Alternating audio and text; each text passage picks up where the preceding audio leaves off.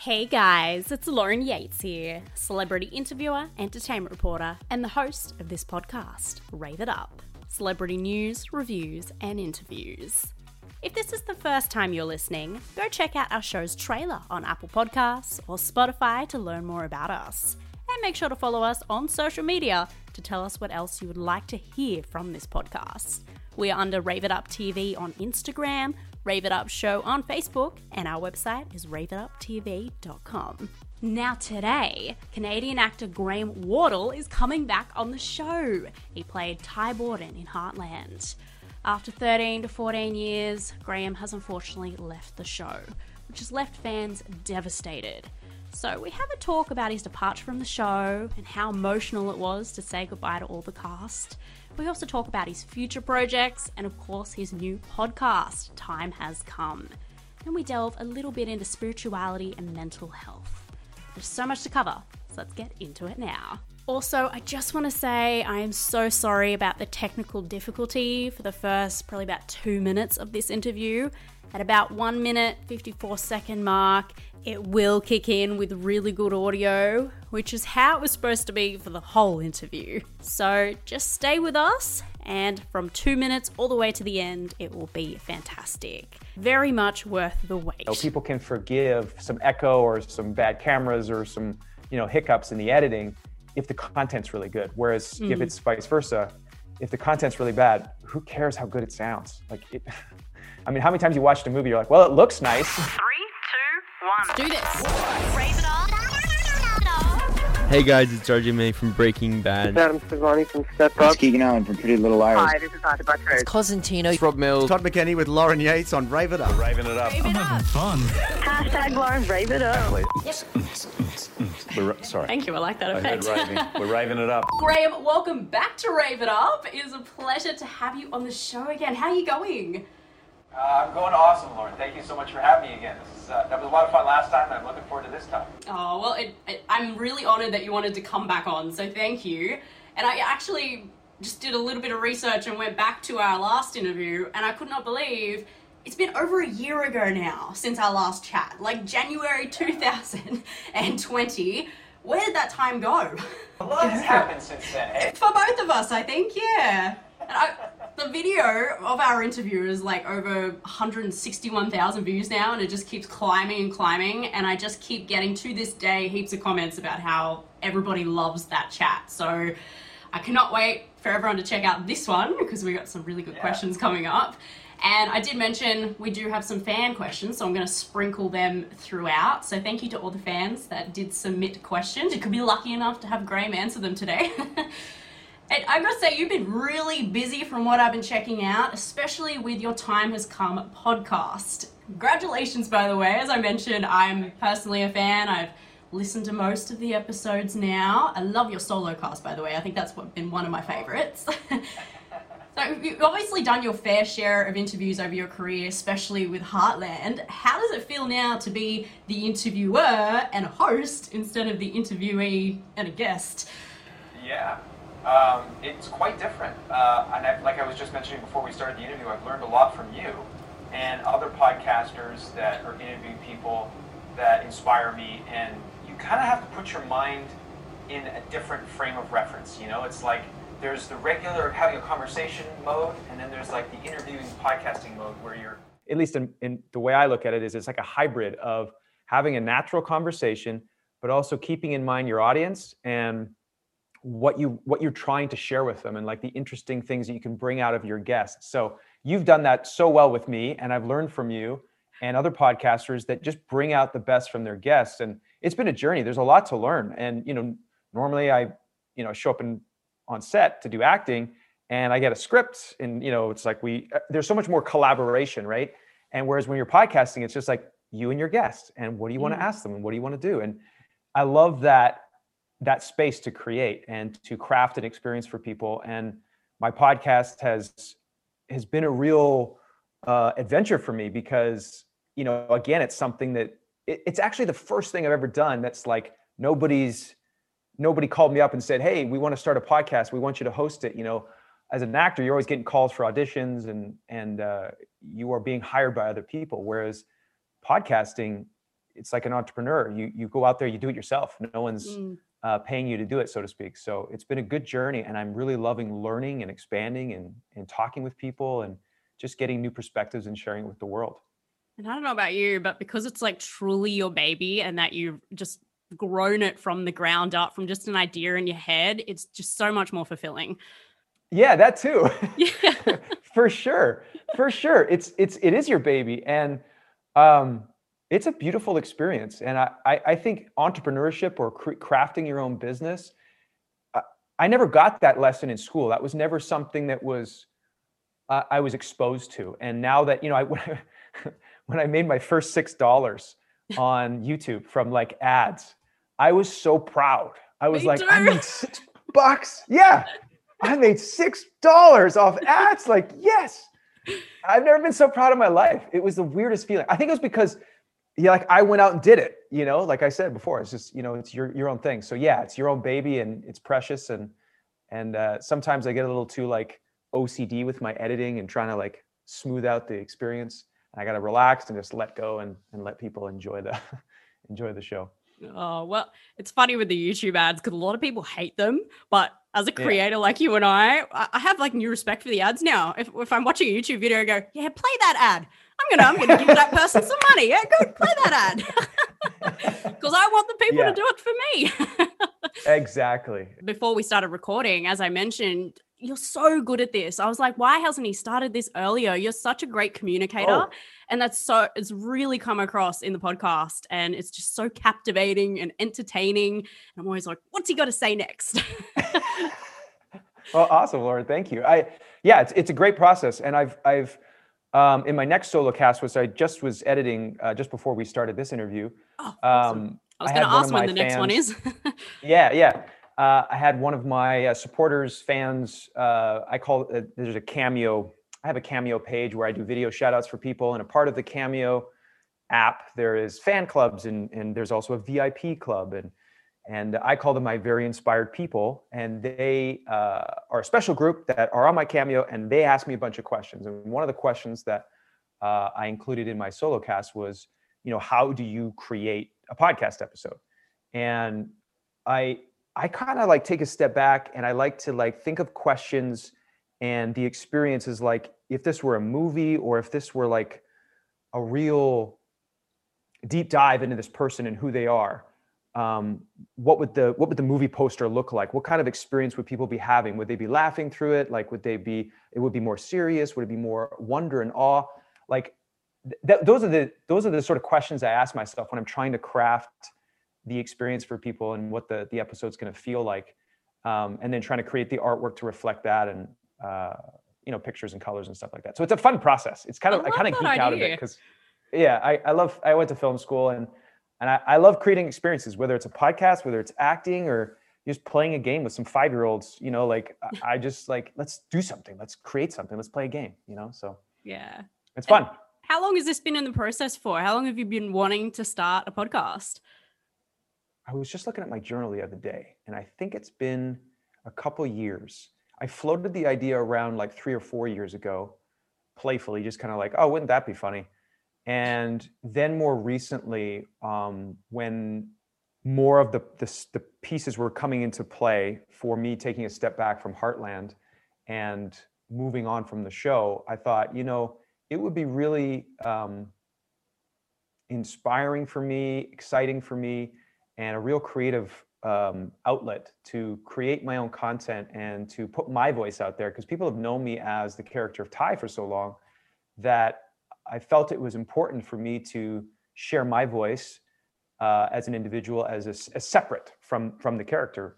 I get people a lot of the time, who recognize me and they'll say, "Oh, hey, Ty," and I'll say, "Oh, hey, nice to meet you. My name's Graham," and they're like, "Oh, well, you're Ty to me," and I get that. And I just recognized, I was like, you know what? Like, I really feel grateful to be a part of the Heartland world for 14 years. And now that I'm stepping away from it, I thought it was important for me to express myself creatively and sort of create a path, a space for my voice to be heard outside of that character and what people have known me as for the past 14 years. So that is a part of the inspiration for the podcast, and also just to share my passion and my inspiration for life with the world by talking to people and talking about life. So is that wanting to get your voice out there? Is that how the name Time Has Come came about? Because I personally love it. I just feel so uplifted just saying that name. Oh, good. The name came to me and I thought about it. I was just sitting over there actually on the couch and I was doing a little meditation and I just put my hand on my heart and I was like, give me the name. Like, what's the name for this thing? What is this all about? And I got quiet and that's what came to me. Time has come. The time has come. And, you know, like I say in the trailer for the podcast, it's about what is coming up for you. What are you on the verge of? Where's the edge that you're riding? And what does the time come for? There's so many things in our life that are, you know, have been planted and are trying to burst forth, that are trying to express themselves through ourselves. And by asking that question, what has the time come for in your life? I feel very inspired by that because it's like acknowledging yourself, accepting yourself, valuing yourself, and investing in yourself to take that next step outside your comfort zone, take a chance, create something new like a podcast. It's just making the most of your life. So for everyone, it's different. What does the time come for in someone's life? It could be just going out for a walk today because you've been putting it off for a while, or it could be taking a trip or changing jobs or starting a new relationship. It's just acknowledging yourself and tuning in and being like, what does the time come for right now? Like, what am I being asked to do? What am I being called to do? And following that intuition, following that guidance. I hope everyone gets so inspired today because I am. Oh, good. Good. And you've obviously got your great setup there. And we were even talking about your great upgrade on cameras and everything. But have you built your own in-home studio now, or is it portable? Because I know with your Cindy Busby interview, you know, you went to her. So yeah. I'm guessing it's portable in some way.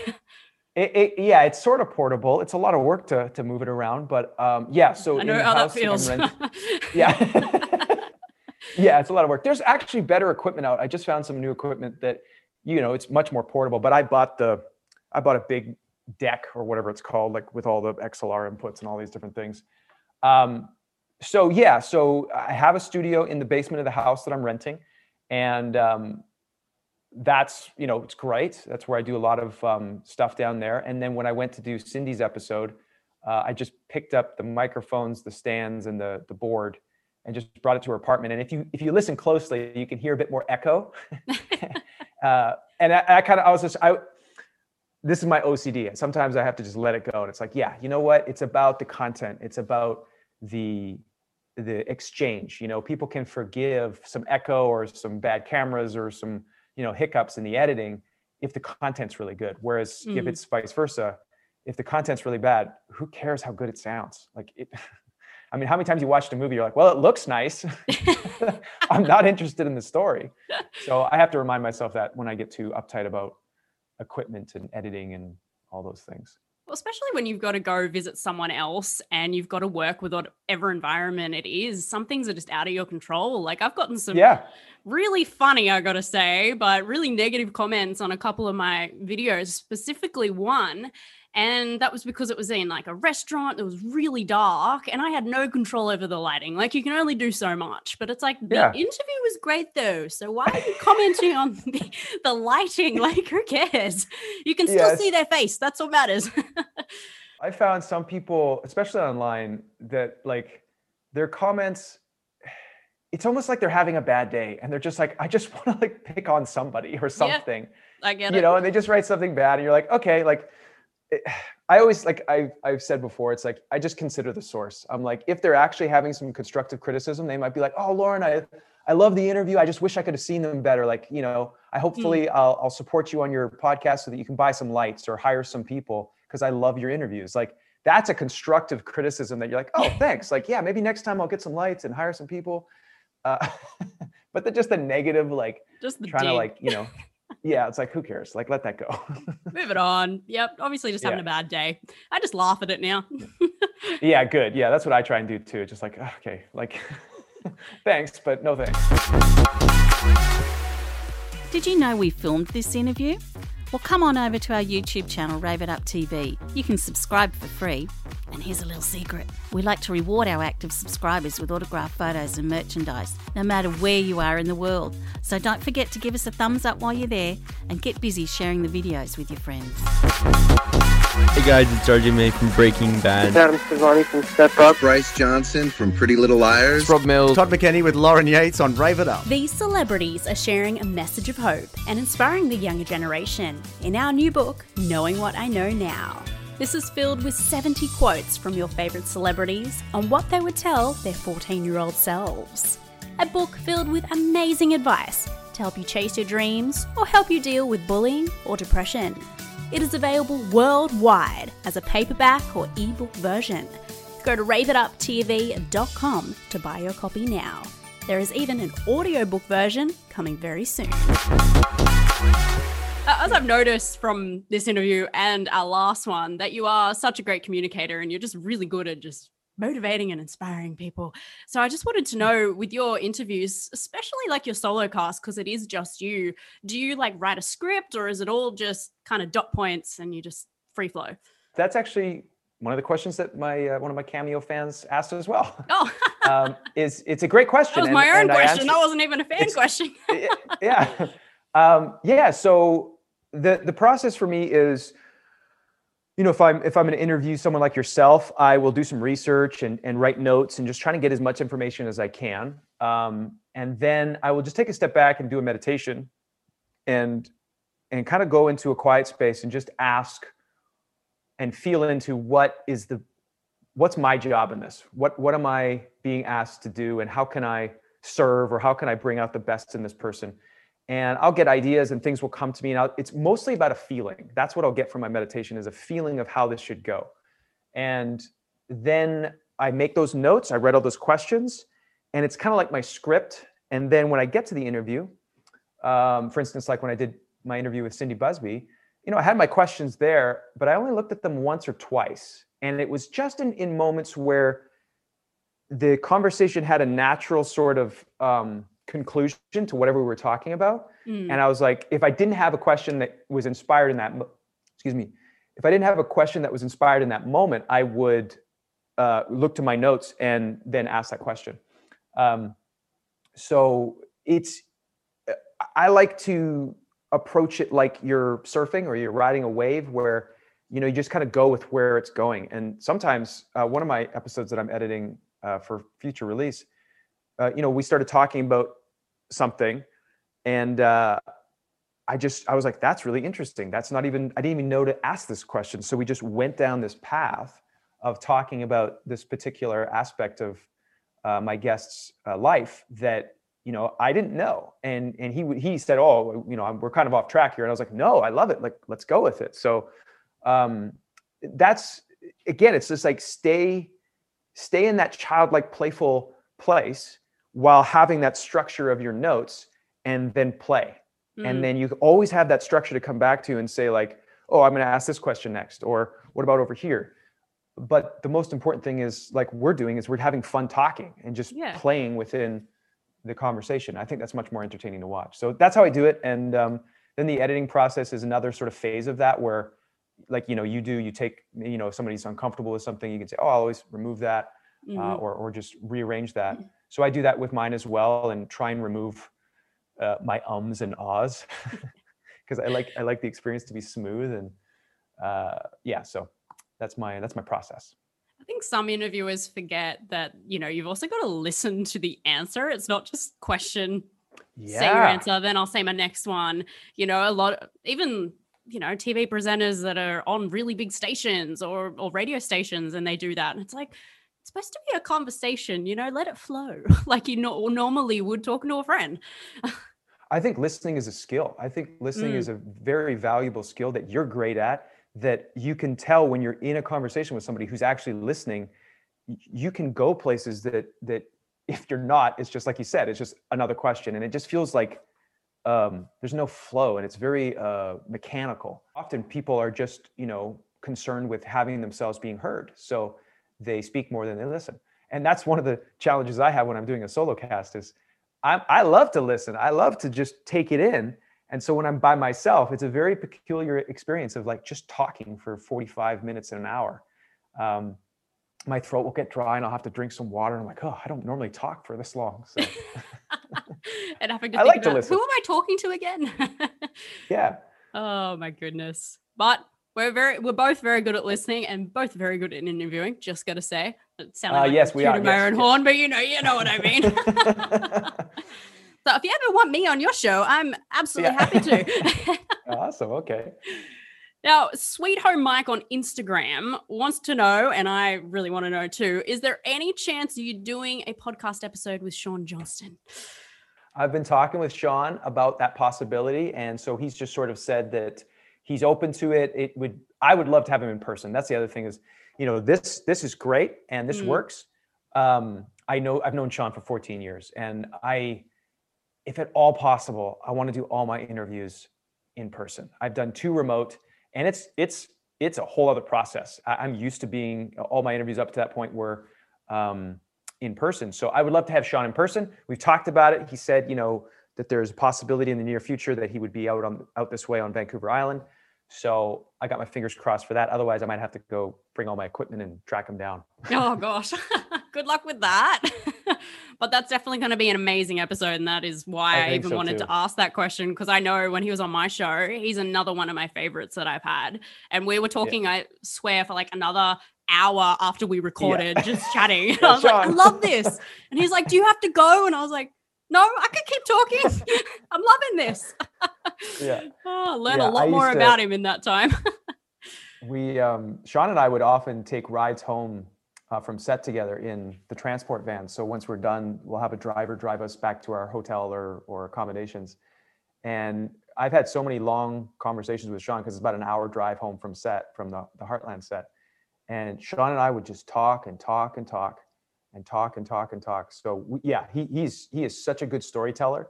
And he loves to just share ideas and really get into things. So he's a great guy. So hopefully I can get him on the podcast very soon. Yeah, fingers crossed. And you're both very good talkers, so I can just imagine the podcast episode. Oh, love it. And you do also have a popular question on your podcast, sort of like my "What would you tell your 14-year-old self?" question. You ask them about a magic painting. So for those who haven't actually listened to your podcast, can you explain what this question is and what inspired it? And I'd also love to know what your answer would be. Sure, and I will do that, and I would love to hear your answer, Lauren, too. So, so hard to think about. Well, while I'm talking about it, you can think about it. So this question, I call it the magic painting question. And I was on set one day. This was before like everybody had smartphones and everybody's on their phones, because now between setups and stuff, everybody's on their phone, Instagramming and doing social media. But before then, we would all just sit around and wait and talk and, so we were sitting around and I was bored. And normally this is where a lot of my creativity and ideas come to me. They just hit me across the head. And I was bored and this question came to my mind. And so I asked Amber, I think Cindy Busby was there, the on-set costumer, Devora, and maybe Jessica Amley was there as well, who played Mallory. Anyways, and so the question goes like this: if you had a magic painting that was in your house, in your bedroom or wherever you wanted it, and anytime you looked at this magic painting, you could feel any type of feeling you wanted to feel, what feeling would you choose, and what color or colors would you want in that painting to represent that for you? So my answer to that, it's changed over the years, but the most beautiful feeling that I have now for reference is it's a connectedness and it's a love that pervades all, and it's the most beautiful thing I've ever felt, and it always has been and always will be, and it just brings me home and melts away all the stress and fills me up with love and life, and there's no fear. It's just everything is okay. And so that's my feeling. The colors, I would probably want some sort of like space-like thing with the earth and the sun, maybe, or some golden colors. I love space, so I might have something space-like, or for right now, that's what I'm feeling right now. How about you, Lauren? What's love your it. magic painting look like? It's funny because every time you've asked it in your episodes, I like always think about it. I'm like, oh, what would I choose? And I'm kind of like you too. It has changed. Or, Yeah. you know, very specifically emotion, not as much the color, but I think today, since you're asking me today, a kind of combination of like joy and calmness, you know, like how you feel after a meditation. And the colors, I love purple. So like a nice light purple and like a light blue kind of combining into each other, kind of making it look like the ocean behind you. Oh, good. Nice. Yeah. I was just like looking at the ocean. I was like, God, that would look really nice as like two colors combining. So the feeling is like a joy and a peacefulness similar to what you get when you come out of a meditation and you feel really grounded kind of thing. Yeah, exactly. Yeah. And you just feel like everything is beautiful and, you know, you can do anything, you know, instead of looking at any negatives in life. Yeah. That's beautiful. That's beautiful. I love that. And what I love about this question is when people share it, I get to feel that feeling too. I get to like experience that. And as they explain it, I'm like, oh yeah, that is a great feeling. I love that. It's so true. So, yeah, because thank we you. can all relate to emotions and, you know, feelings. Yeah. Yeah, and that's the other thing I really liked about the magic painting question is, you know, I plan to interview more guests that are like, I don't always agree. I don't have to agree with. Like, I want a diversity of guests, and then ending the podcast episode with a question like that.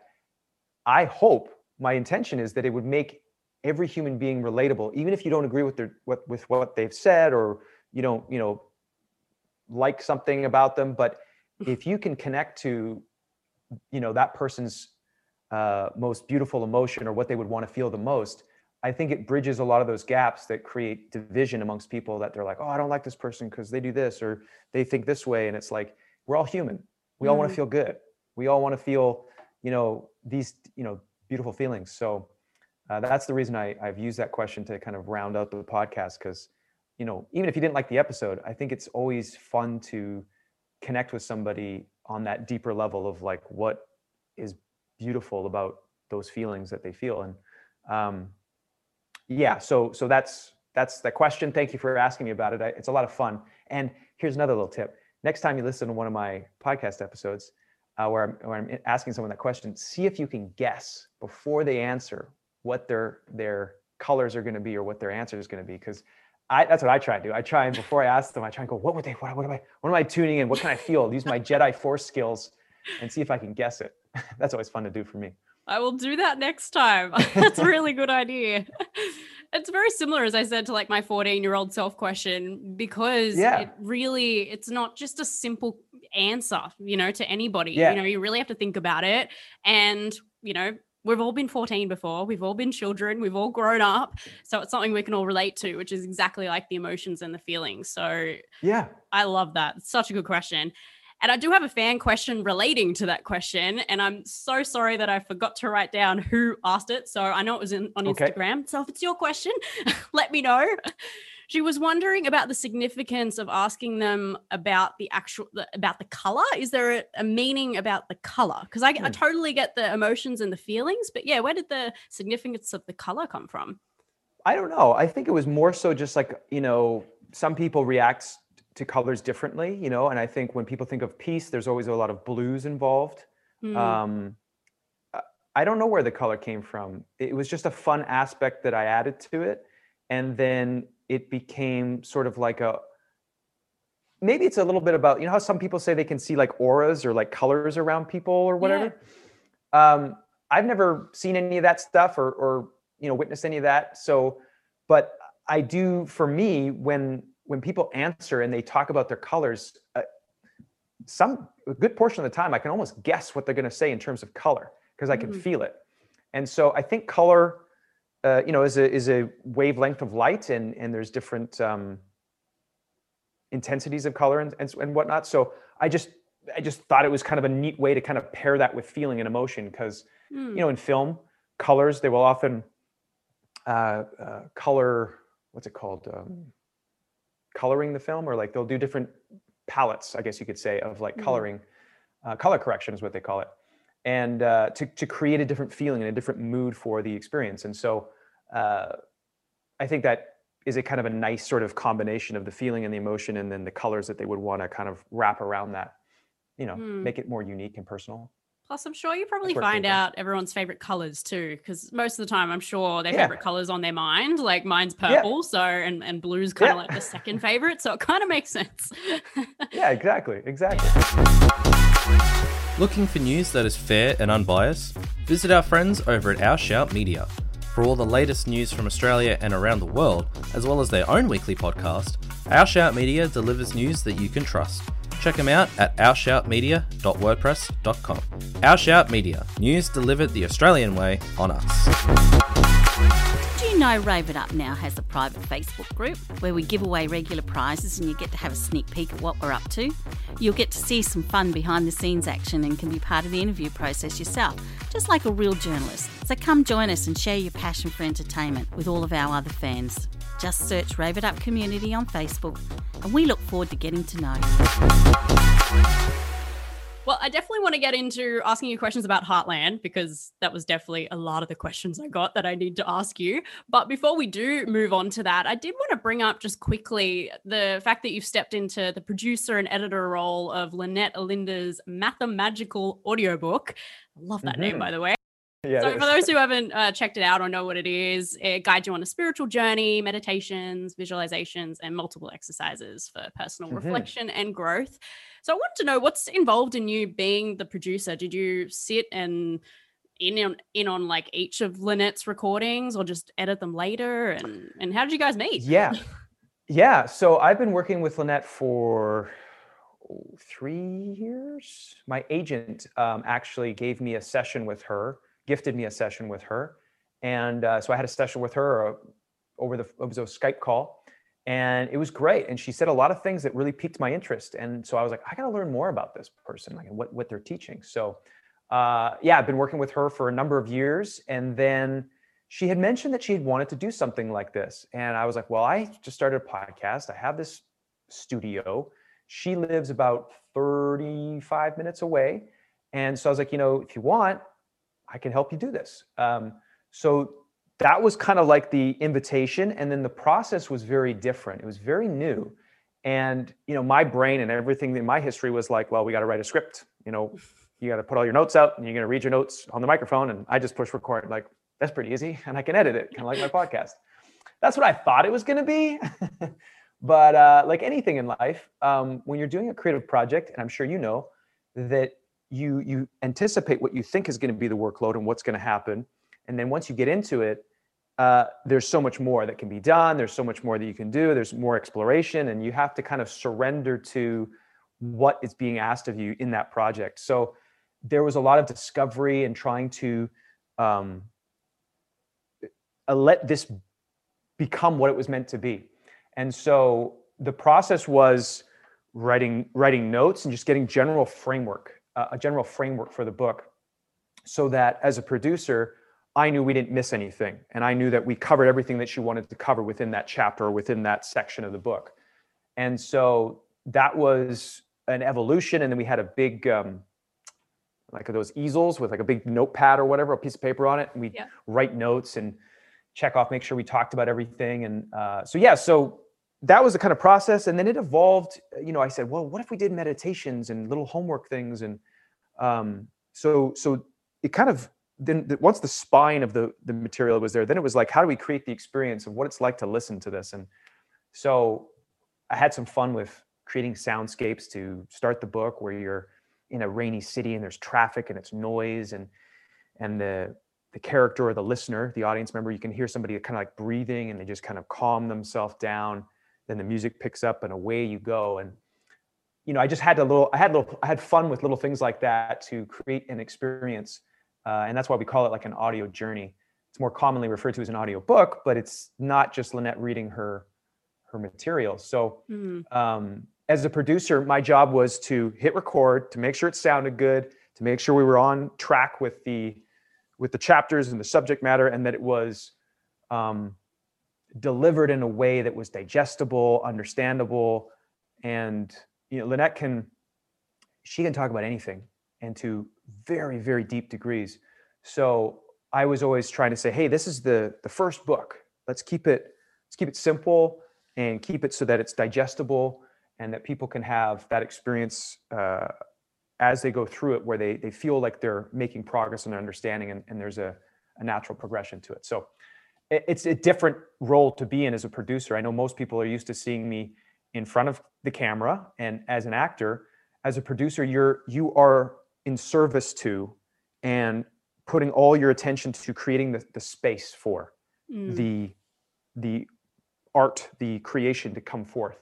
So that it's a different role, and it was fun for me. I went to film school before I started Heartland, and I did lots of producing and directing and stuff like that.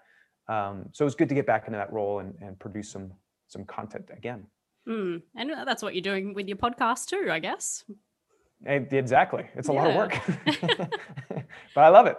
It is a lot of work, but it's so worth it. As we said, it's our baby.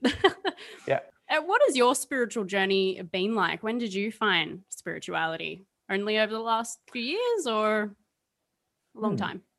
That's a good question. Well, I was raised Catholic, so I had a religious upbringing, and my mother is always very committed to and connected to her spiritual path and her faith. And even as she's grown and evolved, she has remained committed to her connection to God. And although I'm not a practicing Catholic, I don't go to church anymore, her commitment and her faith and her growth and her willingness to have conversations with me and explore topics with me was inspiring. That it was like, you can have a spiritual life, you can disagree with people, you don't have to have the same religious practices, but you can still connect on those deeper messages of what it means to be human and what it is to connect to a deeper place within you, or to connect to God. So I want to credit my mom for our deep conversations that we had about spirituality. And then over the years, I have just read books, asked myself questions, explored things, and always just tuned in and checked with myself of like, does this click? Does this make sense? When I was a kid, I was driving in the car with my mom. She was driving. I was sitting in the passenger seat, and I must have been maybe 8 years old. And I remember her talking about like faith and being a Catholic. And I remember thinking to myself, like, why was I so lucky to be born into a family that was Catholic? And that's the one religion that has got it right. And everybody else is kind of a little off, but Catholics are the one that's, that's the right one. Like, how does that work? Like, and so at that time, I was kind of like, either none of them are right or they're all right, because I can't be so lucky to be born into the right one. Like, how did I score that? And if I was born somewhere else and I never heard about Catholicism, like, then how would I get into heaven? And my mom said, well, I think God would assess that situation and make a discernment or a judgment accordingly. And I was kind of like, okay, so then then just be a good person. Like, why do I need to go to church or like be a Catholic? So anyways, those are the questions in my 8-year-old mind. Very deep. And I'm sure there's answers for that. And I love talking with people I have lots of friends that are religious, and I love talking with them and learning about their own faith that they practice and how they practice that. And yeah, so for me, what's made the most sense, and I like to respect people for what makes the most sense for them. For me, it's just tuning in and feeling it out, and also being real honest with myself. It's very easy to, at least my experience has been, it's very easy to kind of get on my high horse and think that I've got things figured out. So just to continually remind myself to stay humble and to stay connected to the earth and to, being grounded, that keeps me from getting lost in things. Because I think you can, you can get lost in anything for that matter, but spirituality is one of those ones that can be, wearing too many crystals or beads or talking a certain way. Anyways, that's what I'll say about that. Everyone's different. That's a big reason I meditate too, because it's like you just need to be able to just calm yourself every day and just Yeah. Yep, back to yourself instead of all the outside noise. Yes. Yes. And that's, I went to Dr. Joe Dispenza. He's an author and researcher. And oh, you love him? Okay. Yes. Yeah. I love this guy too. I went to one of his courses when he was in Vancouver, and he literally explained that about how, when you're meditating, it's like all this energy that's going out in your thoughts and commitments and all these different things. As you bring your attention back into yourself and still yourself internally, it's almost like you're recollecting all that energy that's just going out and you're bringing it back in. And it was a metaphor that he explained. I'm not sure if this is a common thing that he does in his workshops or if it was just that one time, but when he explained it that way to me or to the audience, I got it. I was like, oh. And so when I'm in meditation or whatever, it's like, bring that attention back inwardly. If I get caught in a thought or something stressing me out, I'll just, okay, be gentle and just come back very slowly, come back. And then that energy returns. And then, like you said, you come out of it feeling joyful and grounded and happy and peaceful. And everything just seems so much clearer. Like if you need to make a decision, you don't have everything just clouding your judgment, and you just get back to going, okay, actually, that was a very easy decision to make. Amen. Same thing with connecting with your heart. Sometimes you get too much in your head. Yeah. Just tune into your heart, and your heart will be like, it's this. And you're like, oh, right. Okay. Especially with social media now, like we're always on our phones. It's easy enough to get all caught up in it. You know what I bought recently is I bought a dumb phone. I call it a dumb phone because it only makes phone calls and text messages. Yeah, well, it is like a brick. It looks like somebody said, it looks like you got that out of a cereal box. I paid a couple $100 for it. Yeah, I got a dumb phone, and it's like kind of like my nicotine patch. Like I'm trying to weed myself off my smartphone by having a dumb phone that I take with me sometimes. Because yeah, you're right. We are on our cell phones too much. It's like all encompassing. Everything exists on your phone now, so it's hard to get off it. I think a lot of people got even more addicted through the whole COVID pandemic, but actually I did the complete opposite. I actually turned off pretty much all my notifications, which means that, there's no distractions. So I can just fully focus on my day and then just check it later. Like I'll only check maybe my Facebook like once a week, and then I'll be like, oh, wow, that's lots of notifications, but none of it is important. Nothing at all. Like I'm just like, oh, well, I used to check this every day. What a waste of time. Yeah. If it wasn't for what I do, I don't think I'd have social media at all. It's just such a distraction. Well, and I think it's a lot of it is designed specifically. I think it was Tristan Harris who was in that Netflix documentary about social media dilemma, the social dilemma. I think his name's Tristan Harris. Anyways, I was following him before that documentary came out, and he talks a lot about how these social media apps and devices are designed to keep your attention, to keep you locked in and addicted with notifications and little likes and sounds. And it's very much like a casino. If you kind of take a step back, all those little noises and stuff, it's like you're in a casino. And I've really sort of taken that serious. And I'm like, you know what? My brain, I'm outsourcing a lot of my brain, my communication, my navigation with my GPS, Google Maps or whatever. I'm outsourcing a lot of these parts of my brain to a device. And then if I don't have that device, I feel lost and disoriented, because you're starting conversations through Instagram messages or, this app messages, and you can't remember where the message is, the conversation is. And so I've just tried to really, just like you, turn off the notifications and remove my investment into too many of these applications or social media things, because I know it's affecting my brain. I know it's affecting the way I live my life. And I would love to live in the future where I don't have that deep mental integration with these devices. I want it to be like a tool that I can just hang up on the wall and I'm done with it. Yeah. Remember when phones used to just be on the in your house? On the wall? On the wall?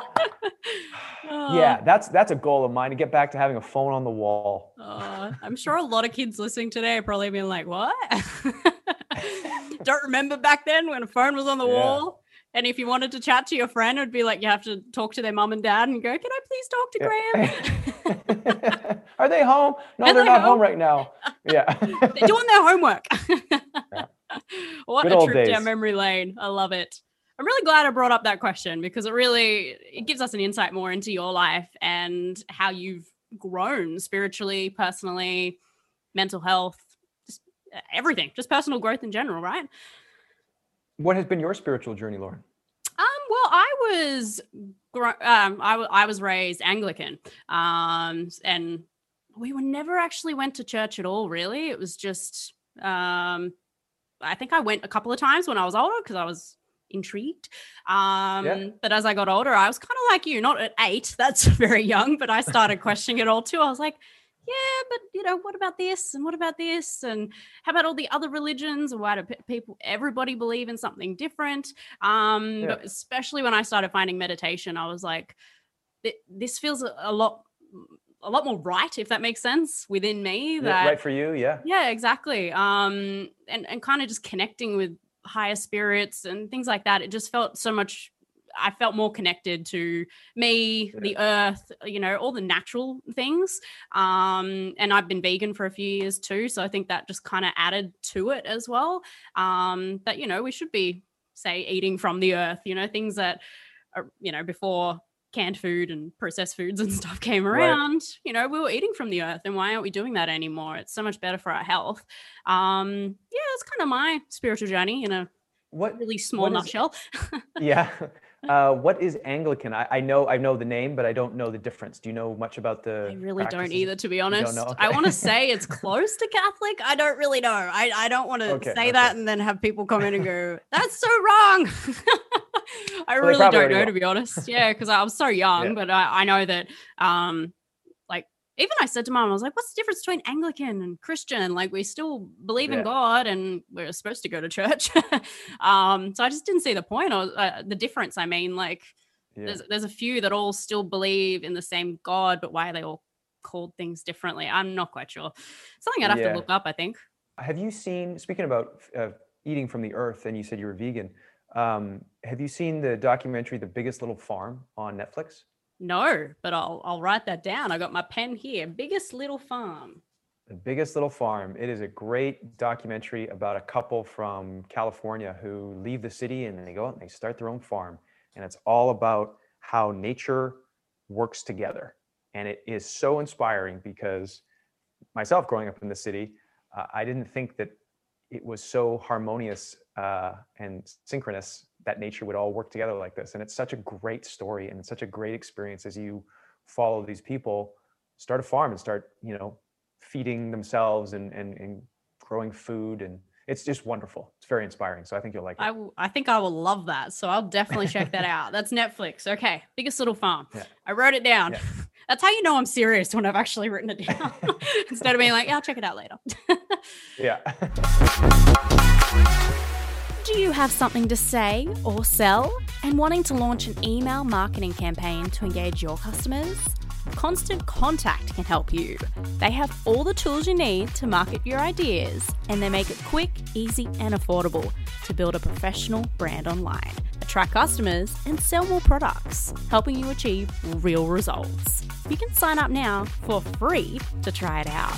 Go to our website, raveituptv.com, and click on the Constant Contact ad on our right sidebar. It'll take you straight there. What have you got to lose? Do you love the world of entertainment? And do you love writing? Well, you could be perfect to join Rave It Up. We are currently looking for talented new writers to write for our website, raveituptv.com. You must speak fluent English and be passionate about everything entertainment, from celebrities to movies and music. If you're interested, please email us at info@raveituptv.com. Now, we of course have to talk about Heartland, Graham, because it was a huge part of your life. 12, 13, 14 years. It's been a long time. But now, unfortunately, you aren't a part of the show and fans are devastated. I read so many comments. Some don't even want to watch the show now without you, which I think is really sad because I don't feel like the show's the same without you, but it's still really, really good. It's kind of taken a different direction now. But I did also want to share with you, I did see a lot of messages from fans that just want to tell you that they respect your decision and they just want you to be happy, which I thought was really, really beautiful. That's why I had to share that with you. But did you think that leaving Heartland was going to have such a big impact? I know that I think for some people it's really impacted a little bit of their mental health, especially through this pandemic as well, that they're binge watching Heartland and then all of a sudden you're not there. Yeah, I did not expect this reaction. I knew that it would be tough, and it would not be what people wanted. I knew, it wasn't like people, well, there might've been a few people that were like, yeah, get rid of him. Get rid of him. But I haven't seen one comment like that yet. I haven't seen those yet, but I'm sure there's somebody out there. Yeah, it was really tough. For me, it's been a couple of years of conversations and of just asking myself, is this the next step? And a lot of it was very difficult for me to make this decision. And I spent a lot of time just tuning in and asking myself, is this the right step? Is this the next step? And I can normally feel, based on, tuning into my heart or my gut and just kind of connecting with myself. I know what needs to come next. And I've had a few moments in my life where there have been difficult decisions, and I know that's what I need to do, but I don't want to do it. Like, I don't want to do it. Like, my mind's like, no, like, just ignore your heart. Just ignore that. Just keep doing this. And you try and create all these excuses and reasons why you should doubt yourself. And then the tricky thing too was, a lot of people said, well, why are you leaving, and why this? And I'm like, ultimately it comes down to, I have to honor myself and my heart, and I can't ignore that. And I've done it in the past, and it's never worked out well, and I don't want to do it again. So then the process was just, how to work with the production and the creatives on the show to make that transition as best we could, because I think everybody knew it was going to be a really tough transition for the audience, and that it would be difficult to watch. So that's why I came back for season 14, and I did some, we called it ghost work, playing a ghost of the character. And because I personally wanted to do everything I could to make that transition and to honor the character that I had created along with everybody else, so that love and that the inspiration and the passion of that character and myself, my work for that character could be felt, and it wasn't like cold turkey, just like, he's gone. Like some shows, you see some shows like that, and the character's just like, yep, and they're gone. It's like, cool, he's shot. Yep, bye. Yeah. Yeah. So I didn't want to do that. And I also, when I create experiences, I work very hard to honor the audience and their journey and their investment. And it's kind of a catch-22, because, audiences have expectations and what they want. And so, taking that into account while also honoring myself is tricky, because you don't want to upset anybody. You don't want to make anyone mad, but I think it's important that everybody sort of honor themselves and be true to themselves, because from that place, whatever you create, whatever you give, you're coming from a whole place. You're loving yourself, you're in tune with yourself, and what you create is going to be of a completely different caliber than if you're ignoring yourself, you're denying yourself, you're not loving yourself or taking care of yourself, and you're just doing it because somebody else wants it. And you want to please them, you don't want to upset them. So I think it's really important that when people create, like yourself, when you're creating the show, you love it. You're not creating because other people have an expectation of you. It's coming from an authentic place where you love what you're doing and you love yourself, and that shows up in your work and in this show. And I think that's important that people get to that place. So I was very appreciative and surprised by the support and the feedback that came when the episode premiered this year. I didn't know what to expect, but I was very, very humbled and grateful for all the support and all the people that just wanted to wish me well. Like, it's hard to fathom sometimes how much this show has reached, how far the show has reached. I got a message from one of my friends. He's like, you're trending on Google right now? And I was like, what are you talking about? He's like, go to the Google search bar. And like, I don't remember where it was or something, but it had Heartland or Graham Heartland or Ty Heartland or something was trending in the Google search. And I just took a step back and I was like, this is such a blessing, such a beautiful chapter of my life. And I am so grateful that I've been able to be a part of it. So to answer the question, I was very surprised, very humbled, and very grateful for the response and the support. And Amber and I did a podcast about, the character's departure and just trying to explain to people that there's no bad blood. It's not like I'm like, I'm done with you, or like Amber and I got in a fight and we can't act together anymore. It's like, no, like it's just this is where we're both at, where I'm at, where the show's at. And I hope that people continue to watch the show and to have a great experience with it. I know it's going to be different, and life changes, life happens, things happen in life. So I hope people can find a new appreciation for the show and find new stories that they enjoy and become reacquainted with the characters and this new flavor that it offers. Well, I do love that you put yourself first. You had to think about your future. Obviously, you're not going to be in Heartland forever. I'm sure the show is not going to go forever. Yeah. So you did have to think about that. And now with this podcast, you love doing it. That's obviously something you're going to focus on. Are you going to continue acting as well? Or are you going to go more down that creative path of producing and creating your own art? Acting, I'll probably put on hold for a bit right now. I've wanted to produce my own content for a long time, and acting, I know in the future I'll most likely do some more acting, but in the immediate future I'm going to take a break and just focus on creating my own content, my own stories, my podcasts, finishing my second book, and just working on my own projects. Because very often when I start working on my own projects, then my agent will call and say, "Oh, you got an audition for you got these 10 pages to memorize for tomorrow." And it's like, everything's on hold. Now it's like, you got to do this. And that's kind of the world of an actor, is you're constantly auditioning, you're constantly putting yourself out there, and whatever you're, working on, when the phone rings and your agent says there's an audition, it's like you drop everything and it's like, away you go. So, I'm now sort of at this point in my life where I'm like, if I don't commit to and invest in myself and put out this kind of stuff that I want to put out, I may never do it, because I might just get caught up in another role, and then that becomes, the next chapter of my life. So I've made that decision to kind of invest in myself to tell the stories and produce the content that I want to produce and share myself with the world in a new way. So that's the new path that I'm on. I love it.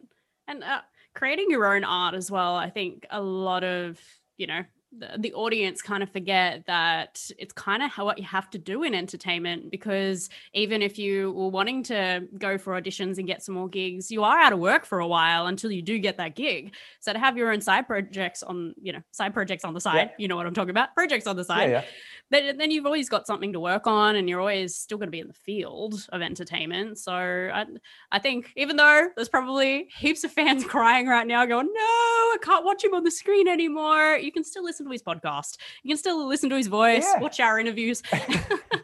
And hopefully in the future there will be something. Who knows? You might pop up on a Hallmark movie or something with Cindy Busby. Yeah. Who knows? Yeah. And that's, and I'm open to doing, I love doing interviews and such like that. And maybe it's a small part or something that would come up. And I still do my cameo video messages for people. It's not like I'm not going to be on screen. Like, you're not going to be able to see me. It's just, I'm taking a break from playing, Ty, and also big character commitments, because I want to focus on some of my own projects. Well, good luck with it all. I'm really excited to check it all out. Do we have a release date for the second book yet? You're asking all the good questions, Lauren. Thank you. There was a few fans that asked that one, but yeah, I'll take credit for the other ones. I'm working on it, and it's evolved because of everything that happened in 2020. I've learned a lot about myself, and I've really just asked myself, what is this all about? Like, what's the silver lining in this for me? And I've written probably over 100 different pieces of writing for the book, and I don't always put them all in, but I write a lot and then I kind of trim them back to the ones I like. But then after 2020, I just took a step back and I was like, I've learned so much that I want to share that in this book as well. I think it's very important because our world is going through a massive transformation and lots of things are changing. And I really want to express myself and share my heart with people in my writing and in my work, and specifically in this book. So there is no release date. When it's done, it's done. I don't want to set a date and then it get pushed. I already did that. I said it was going to be done by the end of 2020, and 2020 came and went, and so now I'm like, you know what? When it's done, it's done, and it'll be out there, and people will be like, "Oh, it's out now," because I don't want to create any expectations. So sorry, guys, I don't have an answer for that, but that is okay. Yeah. Just do me a deal. When it does come out, come back on the show and talk about it with me. Okay. Then everyone will know it's out. That's a good idea. Yeah, I'll do a press. What's it called when you do that? Press tour or something. Yeah. Press tour. That's it. Yeah. Press tour, press junket, all that. Press junket. Yeah. Now, I know this is a bit of a deep question, but did you know you were going to be leaving Heartland? Was it in the process when you were last on our show? About a year ago, so probably was, but you just didn't know when. No. Yeah. Yeah. This was a couple years in the process. So you don't say that kind of stuff. You can't say that kind of stuff. No. No hard feelings. It's okay. So, yeah. What was the reaction from the cast like? And was it hard saying goodbye to them? I know that you still keep in contact with a lot of them. Yeah. I don't know about all of them, but I'm sure they were sad to know that you weren't going to be on set all the time. Yeah. And I mean, this was, I think, like I said, this was a couple of years. So it wasn't like, all of a sudden, like, what's going on? Like this was a long period of conversations and of talks and whatnot. So, yeah. And it's, they're like a family, working 14 years with the same people every day, learning how to support each other, learning everyone's quirks. Sean has a wonderful quirk that I love him for, that when it's something about dinner table scenes, when he's at the dinner table and Grandpa Jack has got a line to say, and it's a very important line, Sean will, sometimes he gets in these little moods where he'll say the line and say, no, go again. And then someone will say their line, so lead him in and he'll say it again.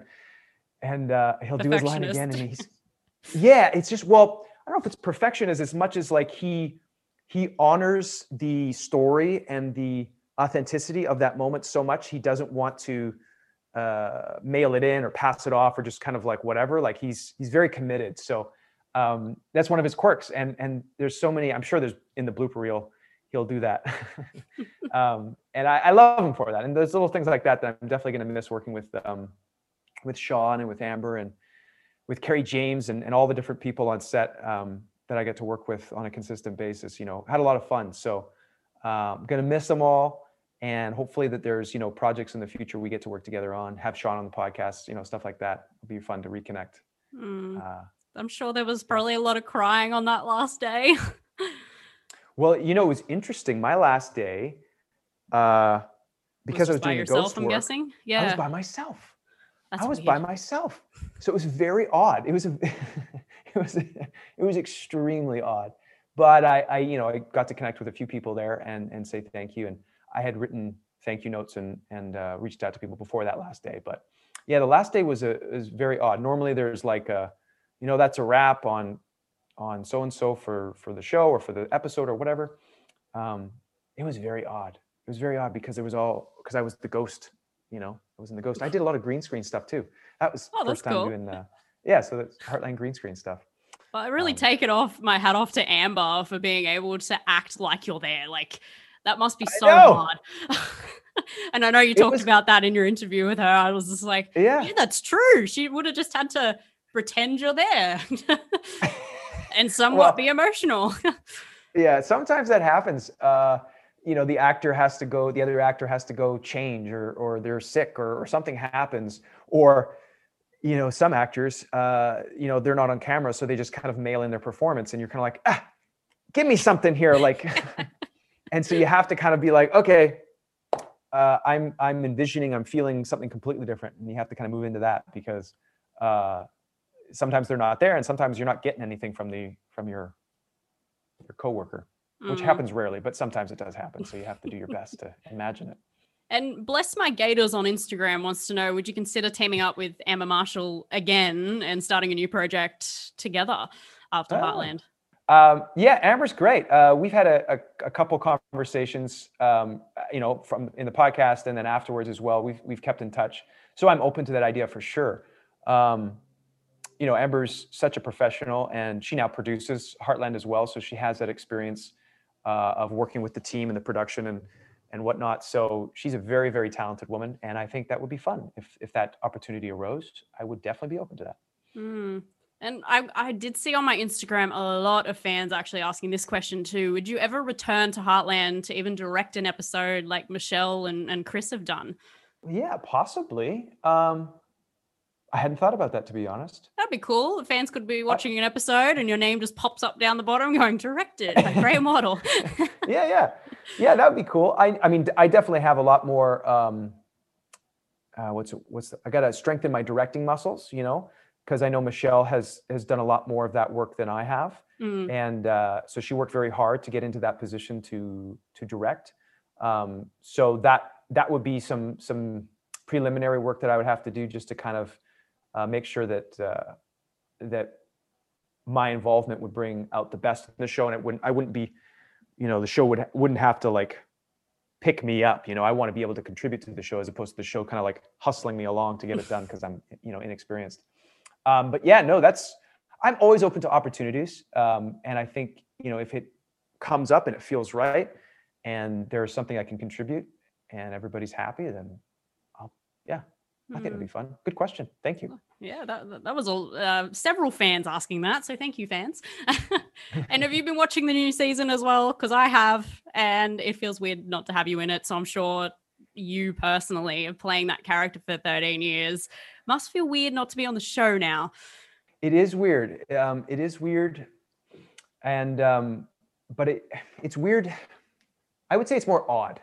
I'd say it's odd, but that's where I'm excited about the exploration of a new journey, of the characters growing. That's something that I've always enjoyed about Heartland, and any project for that matter, is the growth of a character, is the expansion. One of my favorite expansions, and I've mentioned this before, is in season 2 when the Heartland universe world went to downtown Calgary and Ty was being chased by the bikers, and it was a completely different aesthetic to the Heartland horses and farm life.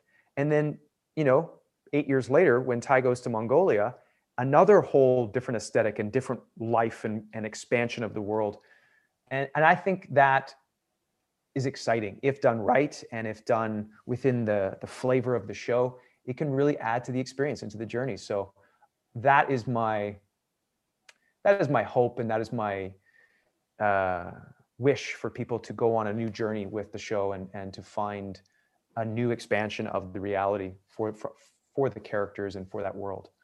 Plus, something I love about Heartland, and I'm sure a lot of fans can probably agree with me, is just how realistic the show is. When I spoke to Michelle, that whole part of whatever season it was, when Lou and Peter get divorced, that's realistic in life these days, that unfortunately, kids are going through parents getting divorced. Death is a part of life. So unfortunately, even though we didn't want to lose Ty, death is a part of life. And now, the whole family have got to go through it. And as you said, it comes back to the growth. Yeah. And I hope, with all the stories that I'm a part of and want to be a part of, I hope that is his opportunities for people to find healing, to find the space to allow themselves to feel something that maybe they have shut out, I think that's important. If stories were always just, on the surface, or not dealing with divorce or death or some more serious things that happen in life, my opinion would be that people kind of feel like if that happens to them, then it shouldn't happen because they don't see it on TV. And I know that there are other shows that deal with these kind of things, but Heartland is a very wholesome, very rooted show. There's no violence, and very, very little violence. It's a very family-friendly show. So dealing with those issues, those difficult issues, I think is important. And I am really proud to have been a part of it, and all those stories that were told. So You should be. it's good. And the whole underlining, message of Heartland is that, your family's always there for you. So even if you are going through something really, really sad, like a death, the rest of your family's there for you. Sometimes your friends become your family, which also is shown in Heartland as well. Yeah. So I hope the whole new season is really, as you said, kind of getting the message across to a lot of people and making them feel a bit better, even though they are unfortunately losing one of their favorite characters. It's a bit of a catch-22, unfortunately. I got 2 more fan questions here too before we move on to a game that you wanted to play. Yeah. Jenny Derpler, I hope I pronounced that right, 016 on Instagram, wants to know, after all these years of being on Heartland, what is your favorite storyline? And not just Amy and Ty, but any of the characters. Oh, of any of the characters? Yeah. Oh, I know. good I was like, that's a really good question. So the storyline that hit me the hardest in the heart was when Tim was covering up his cancer, and he went to Mongolia, and he hadn't told anyone that he was sick. And there's a scene where he wakes up early in the morning when they're out looking for Ty, and he sees this bird. I want to say it was like a falcon, or I think it was a falcon. And the sun is shining, and he looks at the bird, and the bird looks at him, and then it flies away, and he just kind of looks, and he's just kind of in this moment. And when I first saw the rough cut, the editor had called me or I was speaking with the editor in the office, Ken Filowich, and in his office, I should say, and he showed me that scene, and he had put in some temp music and temporary music. So they kind of, sometimes before the composer has time to put in the music, they will put in a track that is kind of like the feeling that they're looking for. So anyways, he played the scene with this temp music, and I was sitting behind Ken, and when I watched that scene, I wept, and I was so moved. And he turned around and he was like, "Whoa!" And I was like, "Dude, that is so good." I was like, "Can you play that again?" And it was the combination of the music and the scene and the storyline and the way Chris played it, and it was Bruce McDonald directed it, and it just hit so hard for me. And so that to me is a storyline that it kind of encapsulates what I really want to communicate to people, is that like life is so beautiful, and when you really look death in the face, everything that matters reveals itself to you. You know exactly what matters, and you know exactly what doesn't. It's all crystal clear. And so that was my interpretation of that storyline of Tim sort of recognizing what was important and reconnecting to himself and to nature too, in that sort of beautiful mystical moment with that bird. So yeah, that would be my favorite storyline, my favorite moment, because it was so impactful. It was so beautiful in my world. And just after that, like watching him watch Ty and Amy reunite was also just so beautiful. Like that, I agree. That whole storyline is just, it's giving me goosebumps. Thank you for sharing that. Yeah. And Mike and Elizabeth Cazares, sorry again if I pronounced that wrong, want to know what it's like doing kissing scenes, for example, and just relationship scenes in general, without having real feelings for the other person. Because Amber is married, right? Still, yes. Yeah. So so it's a lot of respect, and it's a lot of just talking things out. So you have to be very professional. You have to be very respectful. You have to make sure you know what they're comfortable with. Amber and I've been working together for 14 years, so we have that history of knowing, how to work with each other in that space and how to be respectful. And it's always under the guise of, it's very similar to, people say, "Oh, how do you do those kissing scenes?" Well, it's very similar to when you do those scenes where you're really angry at somebody or you're really upset with somebody and you're staring at them like you want to kill them. It's like, you're not really, I like you. You don't want to, you don't want to kill them. So it's very similar, where you're acting and you're putting yourself in the position that this character feels this way, or is upset, or is in love, or whatever the case may be. And it's always done, anger or love. You're doing a fight scene, you work it out. I'm going to throw this punch, or I'm going to yell at you this, so so that you can do it safe and you can do it respectfully. And that's a relationship, that's a working relationship that you develop and you work on so that both people can feel safe, they can feel respected, and they can do their jobs. And you have to draw a very clear line. You have to be very careful that you don't judge someone because you've been, hating them as the bad guy for however many years and distancing yourself from that person just because you've generated all these emotions and forced them at that person or projected them. And vice versa, you're generating all these love emotions, all these caring emotions for somebody that you don't cross that line and blur that line and take it outside the professional working environment. So it's a mental process. It is a conversation, and it is something that I have learned the importance of because, well, Joe Dispenza talks about this. If Joe Dispenza ever sees this, I just want to say, I'm sorry, Joe Dispenza, if I misquote your... I'm so honored if Joe Dispenza watches this video. Well, I just want to say that I'm speaking a little bit out of school here because it's his work. But what I learned from his work, I'll say it this way.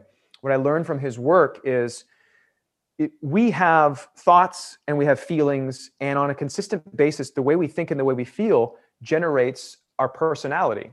And our personality will then create our personal reality. And I took a course from him a couple of years ago, and he was explaining this. I'm like, oh, this is fascinating. Cool. Okay. And then he said to me, or he said to the audience, a lot of people try to change their lives, their personal reality, but they don't change how they think and how they feel on a consistent basis.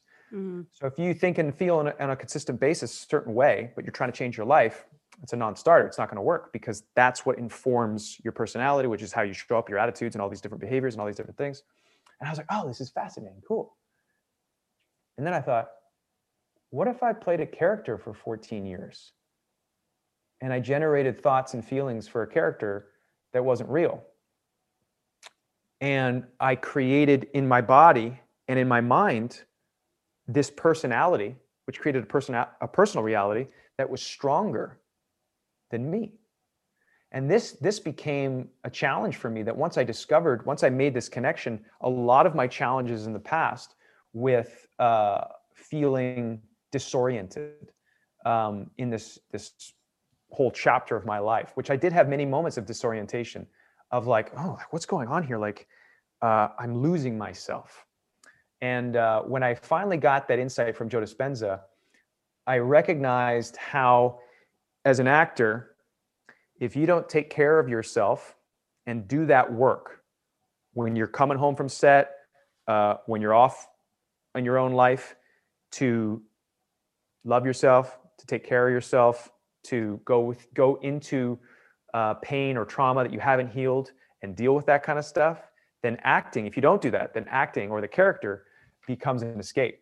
And I now see that as being unprofessional and not wise.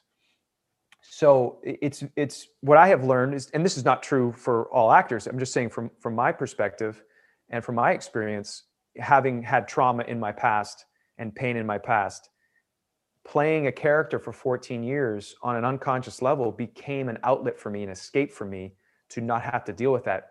Because honestly, I didn't really have the tools and the understanding of how to. So that's where I feel a lot of lines can be blurred and things can get messy and you can get disoriented because the world of acting is thoughts and feelings and behavior, and you're doing it on a consistent basis. You're creating a personality to create the show, the shared reality of the show. And so once I got all these pieces in front of me and I started looking at this, I was like, oh my God, right. If I don't take care of myself, if I don't take care of my own heart, my own feelings, my own pain and things that are going on in my own life, I starve it, and it becomes brittle and unhealthy. And so that was something that nobody in any acting class, they don't tell you that when you start a show, that, hey, just so you know, be careful, because if you haven't, dedicated time to investing in yourself, to taking care of yourself, and you're trying to escape your life and live through a character, this is very dangerous. And really you need to going be to very lose aware of yourself. this. You're really going to lose yourself. And there's no conversation around that. I don't know how often that happens, but it happened to me. And I think that's, something that I really try to work on, to be like, where am I? Where's Graham? Like, what's happening to him? And anyways, I kind of went on a tangent here, but you asked me about kissing scenes, and I kind of expanded it into anger. And my point being is that what I've learned is that it's about respect. It's about understanding the boundaries of the confines of the job that you're there to do, and staying within those bounds, and doing your job as best you can. It's not easy, but that's the tools of an actor, of creating realities and generating those thoughts and feelings for the character to give birth to the reality of the show. I love when you go off on a tangent, by the way. I learned so much more. Feel free to do that anytime. But I think it's time for the game now. What do you think? Let's do the game. Yeah? All right. It is time for the 2-minute hot seat. It is a famous game on Rave It Up. I actually hadn't played it for years, and just because now it's a new year, I was like, I got to bring it back. I actually had a lot of fans ask where it went, because it's so much fun, and it's an opportunity for us to get to know you better. Not just Ty anymore, it's Graham. So 2-minute hot seat, I'm going to ask you several questions in 2 minutes, and you just have to pick your preference. So it could be like Facebook or Instagram, cats or dogs, things like that. And you have to answer as many questions in 2 minutes as possible. But we also want your honest answers. So okay. And then there is a leaderboard. So at the end, I can see where you sit up against everyone else that's been on the show. Okay. Like in terms of how many questions I get through? Yeah, exactly. But obviously we still want your honest answers. So it's a lot of fun though, and the time will go very quickly. I've played it myself too. And I'm like, now I have new respect for my guests. All right, let me get my stopwatch out. And because it's over Zoom, I'll give you like an extra 15 seconds. Yeah? Does that sound good? I make that fair. All right. All right. You ready? I'm ready. I'll count down. 3, 2, 1. Facebook or Instagram? Instagram. iPhone or Samsung? iPhone. Apple or Android? Apple. Rap or rock? Rock. Rock or pop? Rock. Pop or country? Country. Beach or mountains? Beach. Beach or pool? Beach. Sun or rain? Sun. Skiing or snowboarding? Snowboarding. Comedy or action? Oh, action. Blondes or brunettes? Blondes. Sweet or salty? Salty. Sunglasses or hat? Hat. SUV or convertible? Convertible. No, SUV. Mac or PC? Mac. PlayStation or Wii? PlayStation. Clean or messy? Clean. Singing or dancing? Dancing. Dogs or cats? Dogs. Italian or Chinese food? Definitely Italian. Summer or winter? Definitely summer. Kim Kardashian or Scarlett Johansson? Scarlett Johansson. Johnny Depp or Will Smith? Will Smith. Mall or online shopping? Mall. Cinema or home movie? Cinema. Ice cream or gelato? Gelato. Cake or cookies? Cookies. Cookies or cookie dough? Cookie dough. Family or friends? Friends. Christmas or your birthday? Christmas. Night or day? Night. Bus or train? Train. Straight or curly hair? Ooh, curly. Eye color blue or brown? Blue. Vampire or werewolf? Werewolf. Texting or calling? Calling. Los Angeles or New York? New York. Friday or Saturday? Saturday. TV or movies? Movies. Coffee or tea? Tea. Snow or surf? Surf. Harry Potter or Twilight? Harry Potter. Family Guy or The Simpsons? Family Guy. McDonald's or Burger King? Neither, but Burger King. French fries or chips? French fries. Burger or hot dog? A burger. Guitar or drums? Drums. Leather or denim? Denim. City or country? Country. Biting your nails or picking your nose? Probably picking my nose. And we're out of time. I love that we ended on that one. Oh, I've got a good Oh, question fun. for you now. How many questions do you think you answered in that time? 30. Oh, a lot more than that. Oh, really? Yes. I know. It seems like it flies, doesn't it? I was in the zone. I was like trying to like go as fast as I could. I liked it. How I many could was tell it? it was honest answers too, so good on you. You answered 51 questions. 51. That's Wow. amazing. And you're sitting, we've had 137 people play this, not including you. So 51 questions, you are sitting 37 on the leaderboard. But yeah, there's like, Oh my gosh. So 50. what's the number one? number one is 101 questions. But it was her second time on the show, and I have a feeling she wasn't giving honest answers. She just wanted to get through as many as she could. Oh, okay. But also because, you know, we're on Zoom, so it's a little bit of a tiny delay. Delayed. But hopefully in the future we can maybe do an interview in person and we'll redo Wouldn't the game that be for you. cool? Yes, That'd be I so can't cool. wait. If you have any plans to come to Australia in the future, you just let me know, all right? And I've never been to Canada, for sure. so I'll keep that in mind when Yeah. we're allowed to travel again. Yeah. Fingers crossed over the next couple of years. Now, we are unfortunately getting to the end of the show, Graham. But before we go, if the listeners would like to contact you or find out what you're up to in the future, where should they go? Well, I think the best way to follow what I'm doing is on my social media accounts and on my website. So my website is grahamwardleonline.com. And then my social media accounts are just at Graham Wardle for Twitter and Instagram. I also have a Telegram channel now. And I have MeWe as well, I've noticed. MeWe, yeah, thank you. Yep. There's MeWe. There's Instead of like your I have a Facebook. Parler. Yeah, there's a bunch of them, but I have them. If you go on to my website, my social media stuff is there, and then also on my Instagram, there's a link tree that I have, which is like in the bio there. You click that little link and you see all the little things there. So that's Awesome. the best way to find me and to catch up with what I'm doing. I have noticed too, you've deleted a lot of your past posts on Instagram. Is there a reason for that? Is this kind of like the new you now? No. It was more so, I love simplifying life. I love keeping things clean and simple. And I just looked through my timeline and I just was like, you know what? I want to select my favorite photos. And if I only could select, I can't remember what it is, however many I have now, 15 or 12 or something.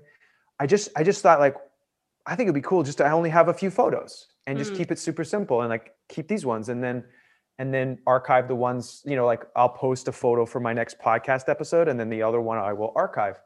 I don't know. I just kind of like, I think of it like if you had like a bulletin board, I don't want it like a whole bunch of stuff all over the place. I just want these ones that I want people to focus on or to look at. And I think minimalism or reducing that is kind of like it's more conscious for what I do put there. I don't know. That's the kind of the idea that I had behind it. It looks cleaner. It looks cleaner. Yeah, that's kind of what I was looking for. So that's and the now we reason know behind it. what Thank you so what your much. favorite photos on Instagram are as well. Yeah, some of my favorites. I mean, obviously anything I post there is something I liked, but those were just the ones at the time I was like, yeah, these ones. So that's awesome. That's it. Simple and easy answer.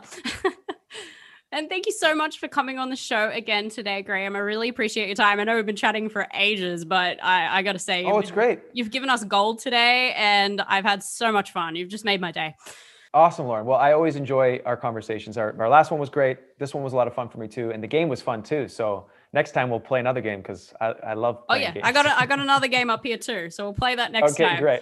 As you said, you promised to come on when the book comes out, so let's organize that. Okay, let's keep in contact. And awesome. God, I even just love to have you on just to talk like about spirituality more or a mental health episode or something. Because for sure. I couldn't believe just from this episode how much more I found out we have in common. So I feel like just a whole episode about that would just going to gel nicely. And I think a lot of people get a lot out of it. We'll do that. Yeah. All right. Sounds good. Thank you for listening. If you want to be the first to get every new episode, remember to subscribe to this podcast for free. Just search for Rave It Up on Apple Podcasts and Spotify and share it with your friends. and tell us what you loved the most, and even let us know what you want to hear on this podcast. You can even check out the videos of our interviews on our YouTube channel, Rave It Up TV. And for more, visit our website, raveituptv.com. Now, before I leave you today, I just want you to remember that you are loved and you are beautiful. Bye!